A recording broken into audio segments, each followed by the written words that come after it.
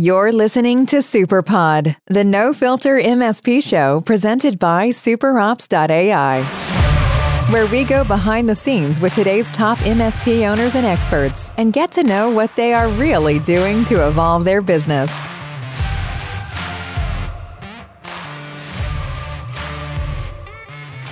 Hey everyone, welcome to SuperPod, the No Filter MSP show. I'm Monica, the product evangelist at SuperOps.ai, and I will be your host for the day. And today I have an amazing person on the show. She's a friend, she's a great friend of mine, and she's a managing partner at Lifecycle Insights.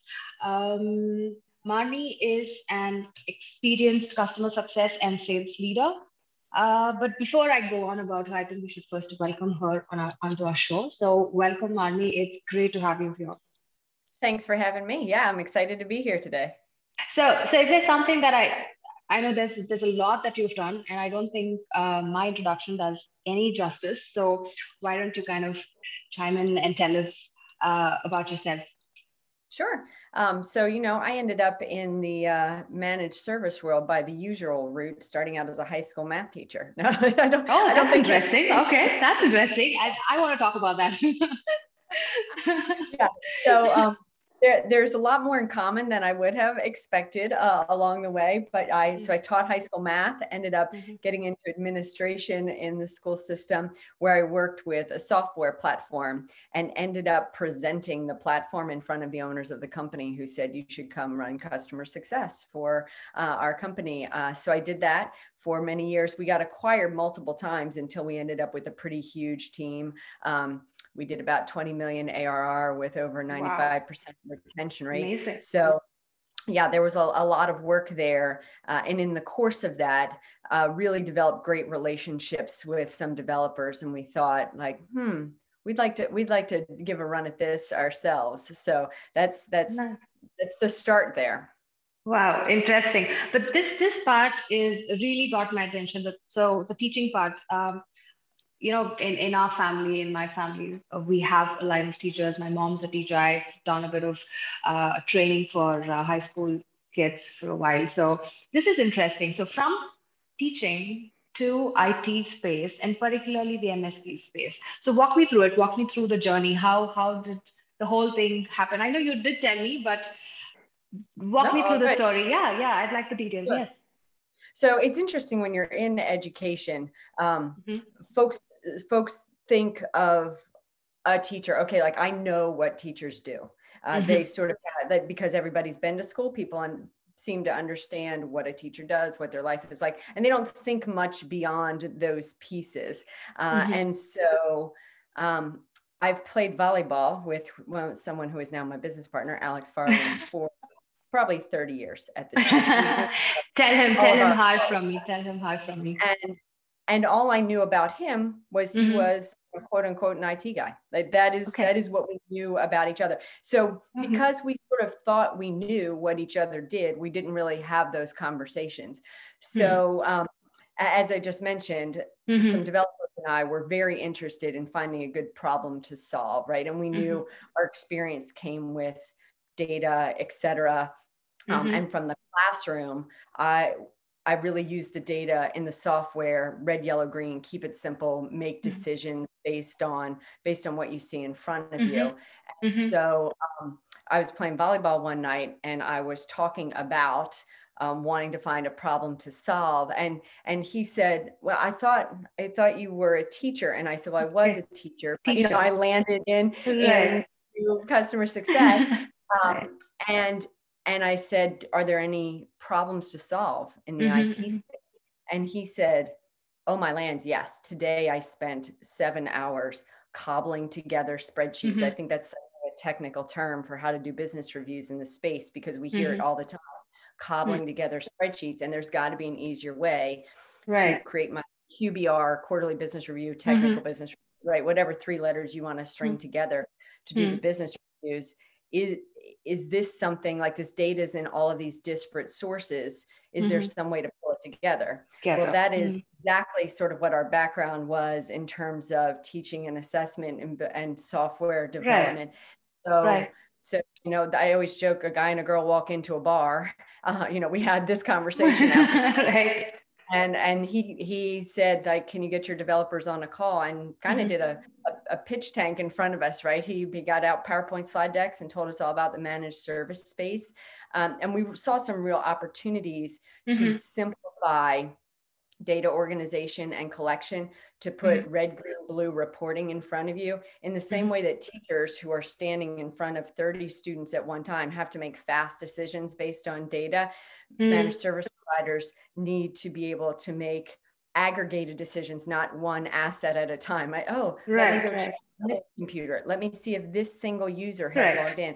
You need that aggregated information. So that's not the only connection between education, but the data piece is what transitioned. I was a math major, right? So the data was not foreign to me. And working in the ed tech space, that was really my focus, which naturally transitioned into IT. We're all about data. So that's kind of how it transitioned there. Interesting. So what is Lifecycle Insights all about? Tell me what the company is all about. What is it that you in terms of services, in terms of value, what is it that you guys do? So we are all about raving fans. Our core value to really have raving fans. Okay, so I'll start with that. But that's not what pays the bills, of course. So Yeah. I like to say we help MSPs identify and define strategic value to their clients. So we really give insights, particularly around assets, users, et cetera, so they can build a fast, consistent, scalable business review process. And like I said before, there are QBRs, TBRs, SBRs, EBRs, right? Whatever you want to call your business review. I'll call them QBRs, so I don't have to repeat that over and over again in this. But we really help automate the QBR process. So we integrate with platforms that let you automate that information. And then we also have risk assessments, or you can build your own risk assessment. And that's really the key, is to help identify the business pain, not the tech gadget pieces, right? Yeah, they're not. The business owners aren't interested in this particular serial number. What they're interested in is knowing what business pain fixing that serial number. So we help tie those two pieces together for quick delivery of business reviews, so they can really scale a business review process, which is typically done by a customer success type of role. So whether it's the VCIO, the owner who is doing the sales piece of it, that's really where the tie-in comes together with my background in customer success. Interesting. So just to kind of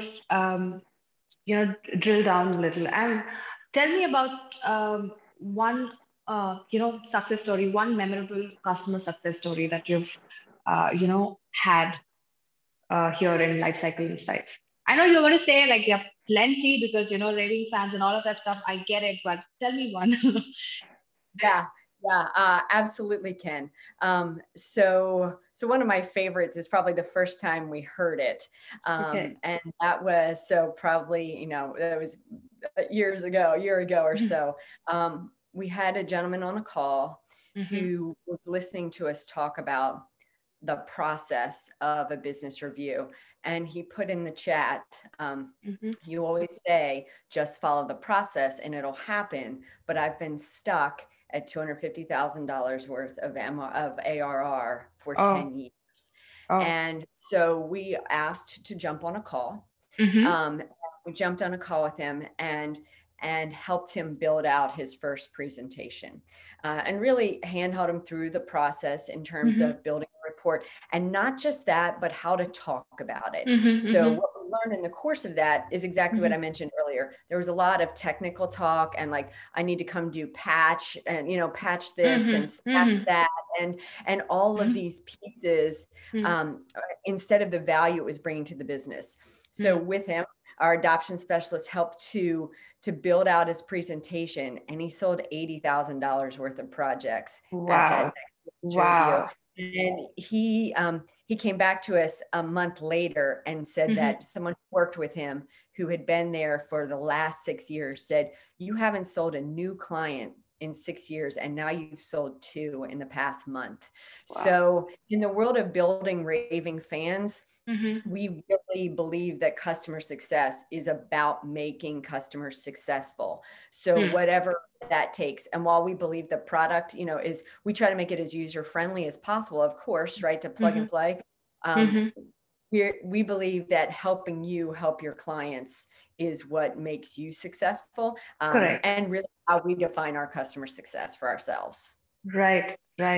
Yeah. I think that's an amazing story. I mean, you turn things around. Something that hasn't happened for 6 years, you said, right? 6 years, and then there's double success in less than a month. I think that's amazing. That's amazing. So back to the teaching part. So yes. So my question is around now when you're in a particular profession, there are a bunch of things that you kind of learn, right? There's certain things that you learn that comes with your experience and the time spent in that field and a lot of such things, right? So now that you've transitioned to the IT space, to the MSP space, what are some of the learnings? What are some of the things that the teaching profession has kind of, or okay, let me kind of rephrase that. What are some of the takeaways from teaching that you think are relevant in what you're doing right now? I know you talk a lot of you've been talking a lot about customer success, and I'm going to come to that later. But in terms of sales, marketing, in terms of partnering with other vendors, or in terms of customers, just about anything. So what are some of the things you're able to pick from there and implement it here? So I was surprised when I started, because I growing up, I always said I wanted to be a teacher. So I hadn't really considered going other avenues. Right. Until somebody said like, hey, you should come do this for us.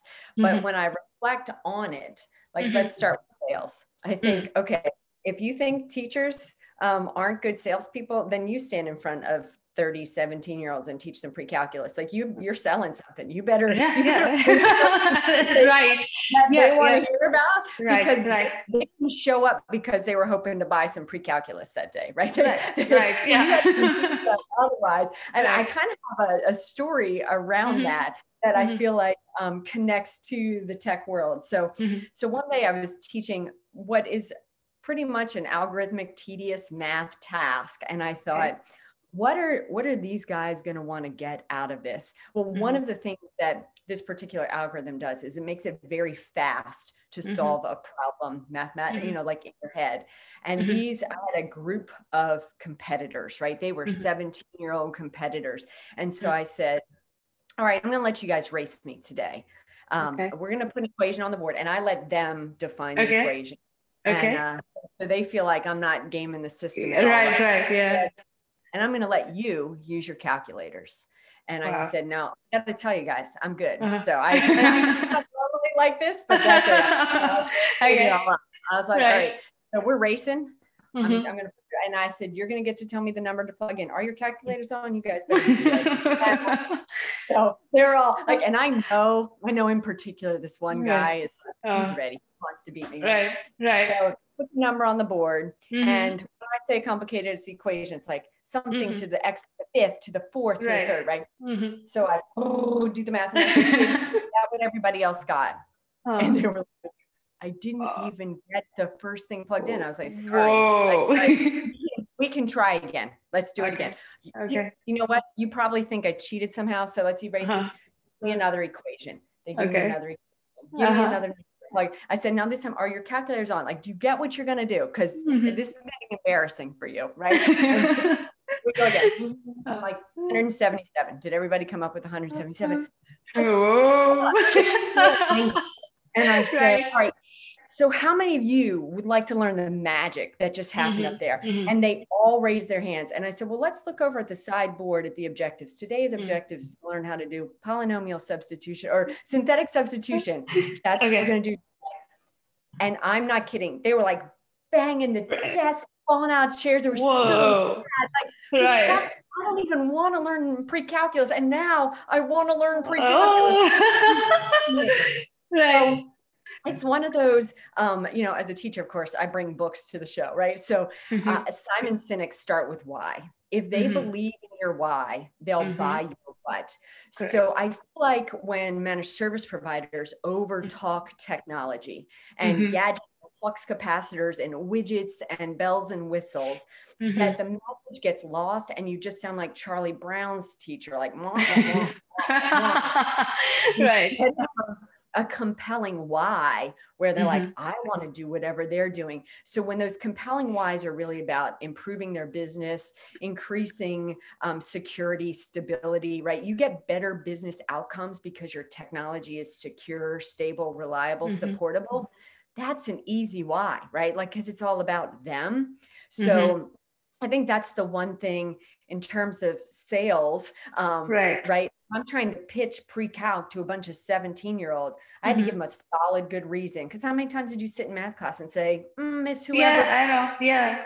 when am I ever going to use this? Right. Right. So I had to give them, you had to give them the reason. And the same thing that if your business owner doesn't understand the why of why they need additional security measures, although I think that's clearer and clearer these days, it just seems like a cost center instead of a real value add.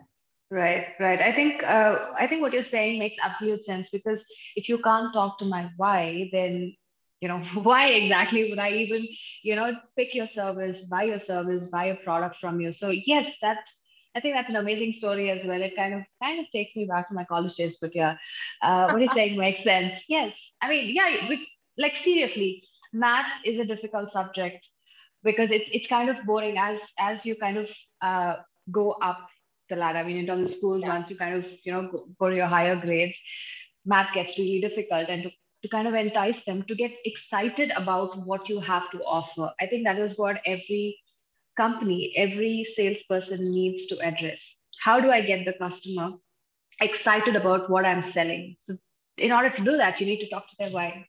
Well put. Yeah. I mean, I don't think I've heard anyone else put that so quite nicely. So what about marketing? Now we've talked about sales. So is there something that you bring from teaching to marketing?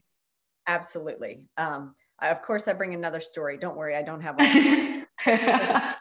I do have a pretty good story. As a matter of fact, I was talking to my niece last night about this, and when I mentioned marketing, and I told her this story, she said, "Oh, you've got to tell this story, Aunt Marnie." So this is the power of the word of mouth, right? So this is social media referrals, social proof, testimonials, etc. So when I started teaching, I was 21. So if you think about what the average 21-year-old looks like, and you're a 17-year-old in class, right. Their age, right? So I also coached volleyball. So I was at a volleyball match after school. So I'm in sweats and with my hair in a ponytail. So I looked like I was 6.5, right? And the police came into the gym, called me over and asked if I knew the particular student. And I said I did. And he said that that the student had left a note at home saying that a suicide note at home, and his stepdad's 44 Magnum was missing, and could I help locate the student? So another teacher and I took off and started running in opposite directions around the outside of the school. And I can remember as I'm running, like, what happens, right?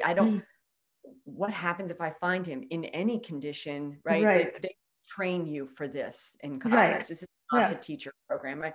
Well, and of course I hit my first corner around the back school, and he's right there, thankfully standing calmly.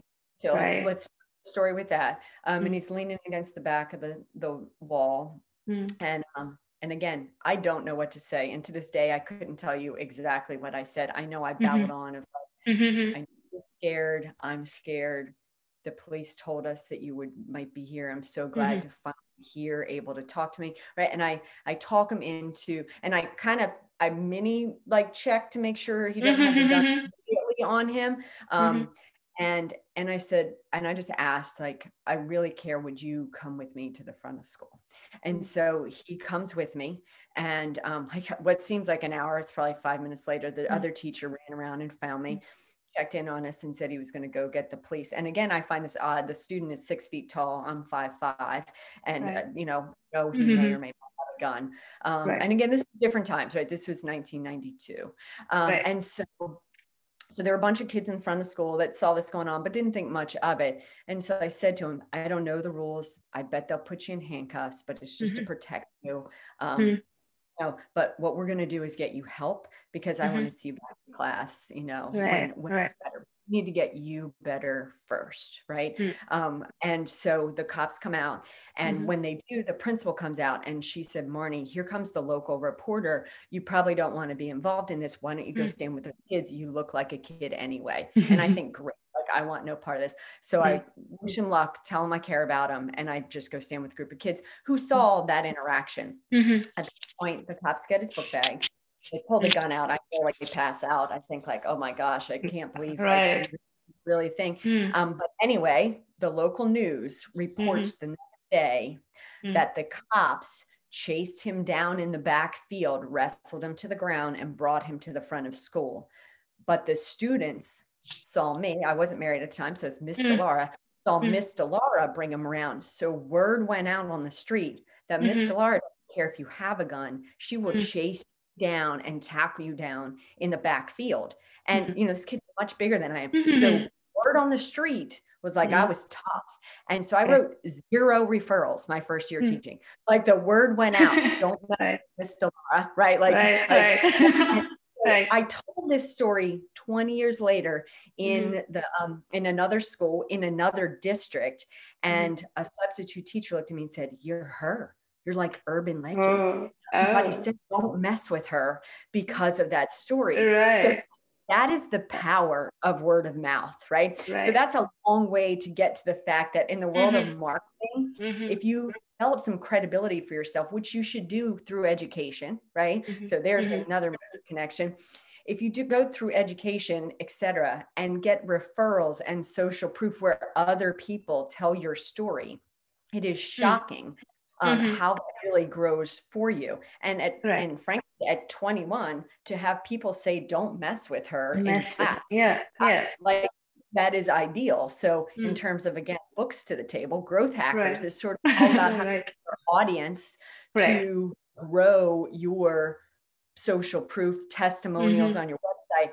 So I highly encourage managed service providers to, get referrals from their current clients, because their current clients telling the story of them is much more powerful than them telling their own story. Right. Yes, I think that makes absolute sense. I think there's nothing like, particularly in marketing, there's nothing like, referrals or word of mouth. I mean, you could be doing some crazy campaign. You could be, spending, hundreds of thousands of dollars on your campaigns, or just about anything for that matter. But if you don't have enough people to tell you, or not tell you, but then, to tell others how good a service you provide them, or, how great your product is, or how it is helping them, I don't think, it's just money spent, is what I think, if you don't have enough validation behind it, right? Anybody can buy an ad, but you need others to validate it. Yes, that's right.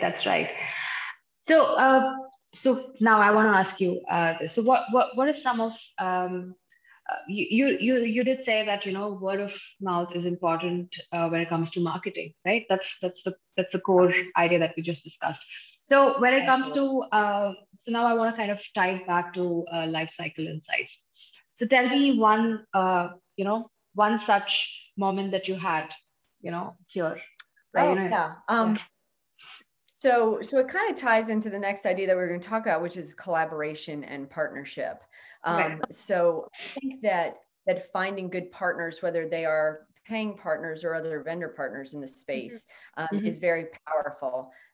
So on May the 4th, we did a Star Wars mock Rogue One event with other partners in the space. So we have good friends at Ninja RMM and OIT and CNWR, and we, as a group together, created this fun event that also did some education around cybersecurity. So we had 500 people register, but there was a lot of encouragement to do another. So we're actually doing, so Jurassic Sock is part 2 of that. Yeah, I saw that. Okay. So we've doubled the number of people who have registered just from word of mouth of like, okay, these folks are doing some fun education content.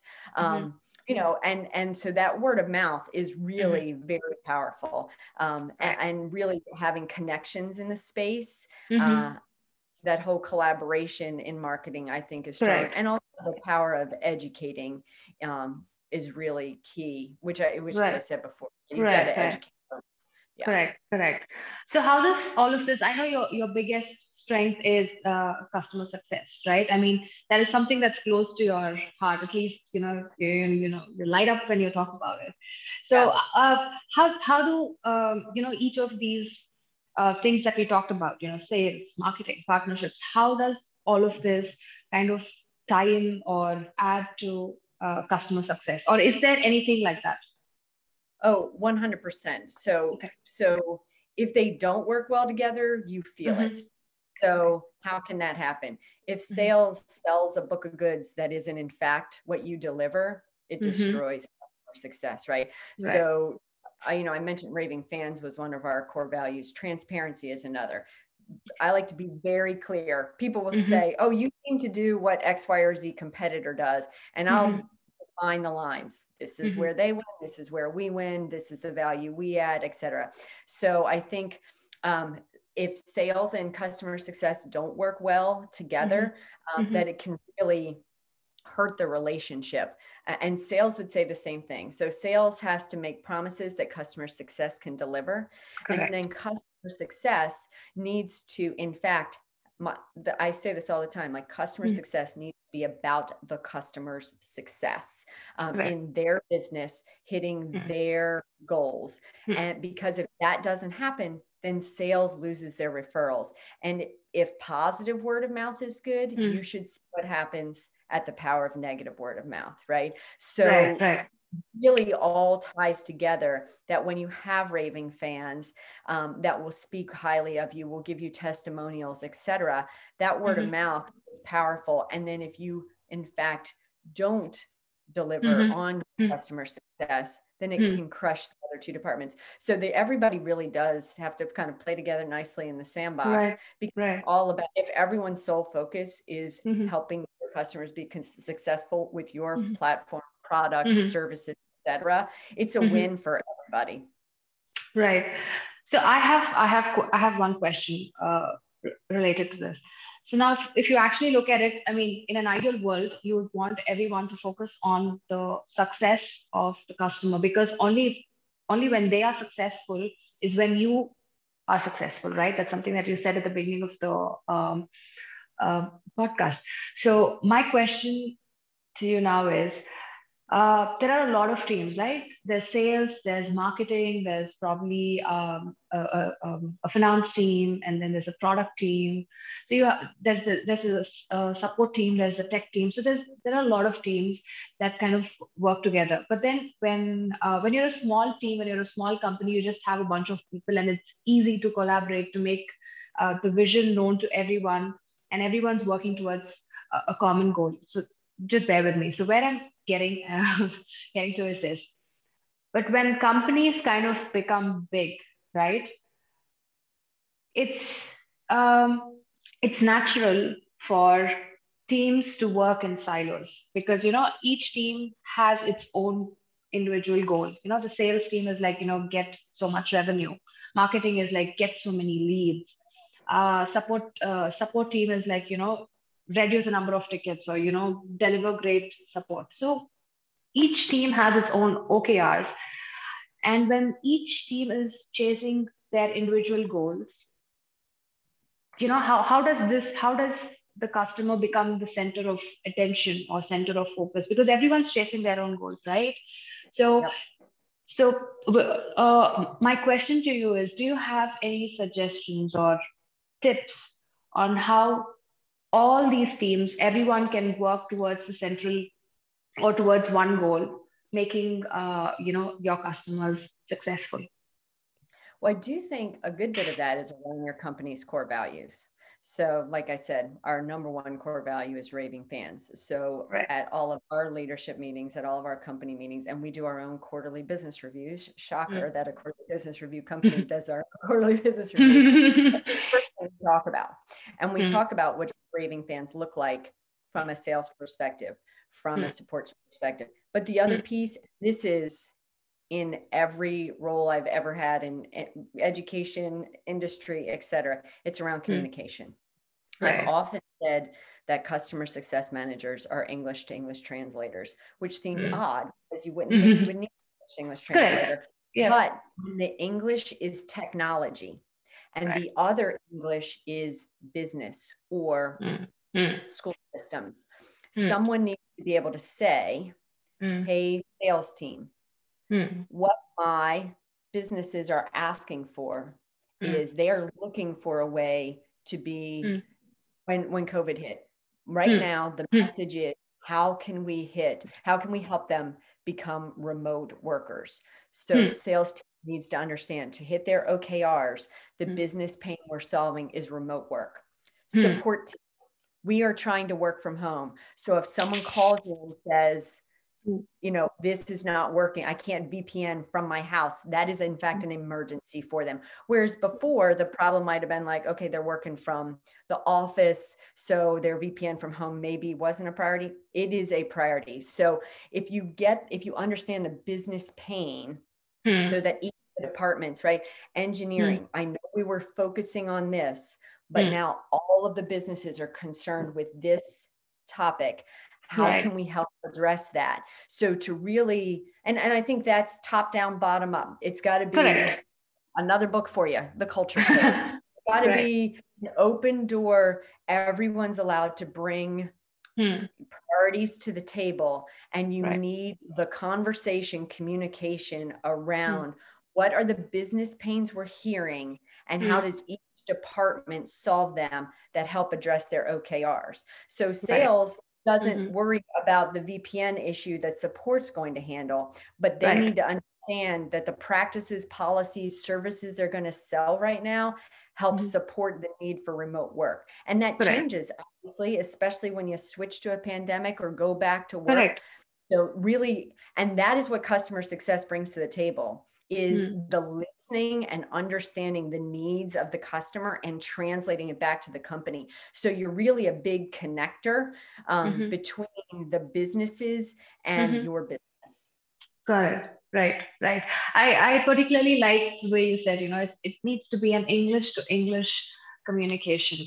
I think that kind of makes a lot of sense. And I think a lot of this ties back to the core values of the company, right? Everything has to trickle down. Everything has to be communicated to everyone in the company, and everyone has to speak the same language, English or not, but everyone has to speak the same language. In other countries, speak other languages. But for me, is English. Then to tie back to the classroom, I think is the same thing, right? In the math class, I was translating like all of the magic that was happening on the board with what they understood then, right? It's so making connections for folks. Correct. That makes sense. And now to the really good part. So I know you're writing a book. So first, tell us, when is it going to be launched? So we're planning on launching the book in November. Now, let's not say there are plenty of books out there on customer success. A couple of others, right? I like Getting Naked by Peter Lencioni, which is always an interesting one, especially if you're going to stand in front of 17-year-olds and say that title. And Magic by Lee Cockrell, who was a VP at Disney. So sort of the customer success world at the Disney World resorts. So I'm writing the book called Literally, the book on customer success for MSPs. And it is really about some of the story of the why, right? Because they've got to believe the why. So an understanding of why customer success is important as its own entity inside of MSPs, because for so many, especially companies that start small with a sole owner, customer success is very ad hoc. In the industry as a whole, in all industries, customer success is a relatively new department as opposed to sales, right? People have been selling as soon as they realized they could trade things. So there's a good portion of the why, but then there's a lot of the tactical pieces. And you mentioned this, I thought you said this really well. As you grow to a larger company, how do you keep the the same level of support and success for your clients when you are going to have to automate some pieces. So there are 3 core beliefs of processes I believe that a company has to have around customer success. You have to understand your customer's health and automate what you can, but you can't just go on a gut check, because a gut check is going to feel like a gut punch when someone churns that you didn't see coming. You have to have insights into opportunity. And same in the classroom. I gave tests in a classroom. I could see where there were opportunities for learning, where there were opportunities for extension, because they already knew. So in a business world, that's where there are opportunities for sales, right? As you look at MSP along your stack, ancillary services, where can I help this client do better in their business with my business? And last, the process piece, which is key. I observed a teacher who was very good working one-on-one with students, but I watched her play whack-a-mole around the classroom, and the rest of the class went bananas. And I said, you have to have a process for going from one to many. And so many times an MSP starts to feel frantic when they've been Johnny on the spot answering all the questions for all the people. And then their success has gotten them more success. And now they've need clients to be 24/7 text messaging back to their clients. So to put processes in place, what can we automate? What can't be automated? And how do we segment our clients to give them what they need? When I worked in a small school district, I did not need a meeting with all of my vendors once a week. I would have lost my mind. I had too many meetings. And I told them, this is how I want to work with you. When I have a problem, I will come to you, and you can come back to me once a month, right? Or so to segment your client base and put processes in place so that you can still get the white glove service you want to give, even if that service is automated sometimes. So I think those are the 3 key kind of elements of customer success, where there are metrics and data. Because what is, I told you I wanted to talk about assessments, right? What is inspected is what is expected. If you don't have data on it, how are you delivering anything around it? So that's kind of the focus of the book that should be out in November. So hold me to it. Yeah, I am going to. I think, and I think I can also expect to read a lot of stories from your teaching days, because I think you're an amazing storyteller, and I'm so looking forward to your book. Well, thank you. All right. So before I let you go, I just have 2 questions for you. So do you have any recommendations, resources, books, podcasts, anything that you think our listeners should read to kind of get better at what they're doing? So I've certainly listed a bunch of resources. I did, in study for this, watch a bunch of your podcasts. So I say, let's continue that. All right. Thank you. There are a lot of great communities in the MSP space, right? So I think if you're not connected to folks on social, and goodness knows we're everywhere, right? You can Discord, Slack, Reddit, Facebook, Tribe community, highly recommend them as good resources. I think all of those things, to find a place where you can trust, the social proof that is out there, right? As I mentioned, and I mentioned a lot of books. I can always plug a few more. Good to Great is a favorite for business and leadership, and Leaders Eat Last. So yeah, that's kind of where I would. Nice. I'll start there. So this point about communities got me thinking. Quick question, just a detour there. So right now in the MSP space, there are a lot of communities. So you have Reddit, you have Discord, you have you have some amazing communities like the one that Nigel Moore runs, Tech Tribe. Yes. So when you have so many communities, does it feel like, and then there's social media, you have Facebook, and then you have LinkedIn, and a bunch of other social channels. Does it ever feel like an overload of information, because everyone's talking so much on all of these platforms, very engaging communities, but does it ever feel like an overload of information to you? Well, it certainly is a lot. And we spread it up amongst the team to kind of filter through. So I think for companies, they need to choose a focus and not feel, I always say whack-a-mole, right? Like very distracted by all of the places. So to find one that you trust as a resource, it's trust but verify. Do you need to be in all 11 to 52 different spots? I don't know that you as a matter of fact, when we first started the company and I was learning, I do not have a degree in marketing or sales.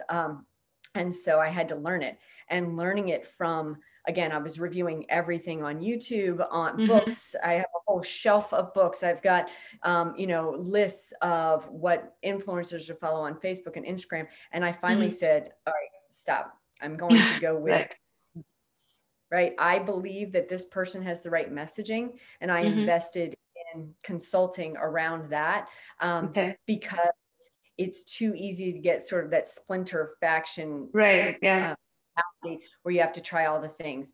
Anything done well will be done better than everything done poorly, right? So really picking your favorite channel communication strength is a really solid way to be able to focus that. And I'm not saying in today's world, it's probably 2 or 3, but probably not 13, right? It's just many.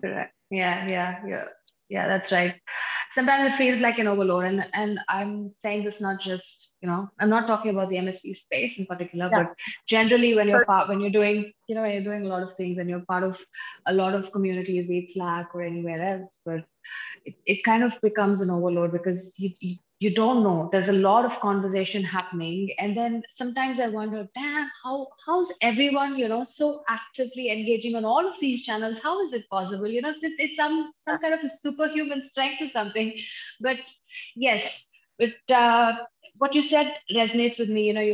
You pick one channel that you trust, or, something that resonates well with you. And then you go for that instead of, being all over the place. Yeah, makes sense. Yeah. And all right, that's it. Just one last question, and then I'll be done. So if I were to bring, the next speaker, who would be the next speaker you think I should bring on the show? So of course I'm a fan of Nigel Moore. I've already mentioned him. He's here. Yeah. Yeah. So big fan of Nigel. I really enjoy working with Jonathan and Ninja RMM. He's got some good sites in marketing. Yeah. I enjoy him. I know you've already had Jennifer Bleem on. So I watched her podcast. I enjoy her. Heather Margolis is always good to chat with at Channel Maven and Spark Your Channel. I'm no shortage of folks to chat with, along with the collecting of books that I do. I seem to collect those folks. Oh, Matt Fox from Valiant Technology is hilarious. Highly entertaining. Yeah. All right. So I literally could go on. I get it. Call me back and I'll give you some more. Sure, absolutely. Why not? I think the MSP community as such, I think all the leaders out there are fantastic in their own way. Some are funny, some are very insightful, some are, it's an amazing community. I mean, not just the leaders. When I think about the space as such, I think it's a tightly knit community. And when I talk about the space, and I usually tell my peers, hey, this is not a community, it's more of a fraternity. It's once you kind of get to know, the people here in the space, they're friendly, they're very welcoming, and, very helpful as well. It's never, hey, I'm going to shut my doors and, there's no entry. It's never like that. It's an amazing, fantastic community. And I feel happy building something for the space. So yeah.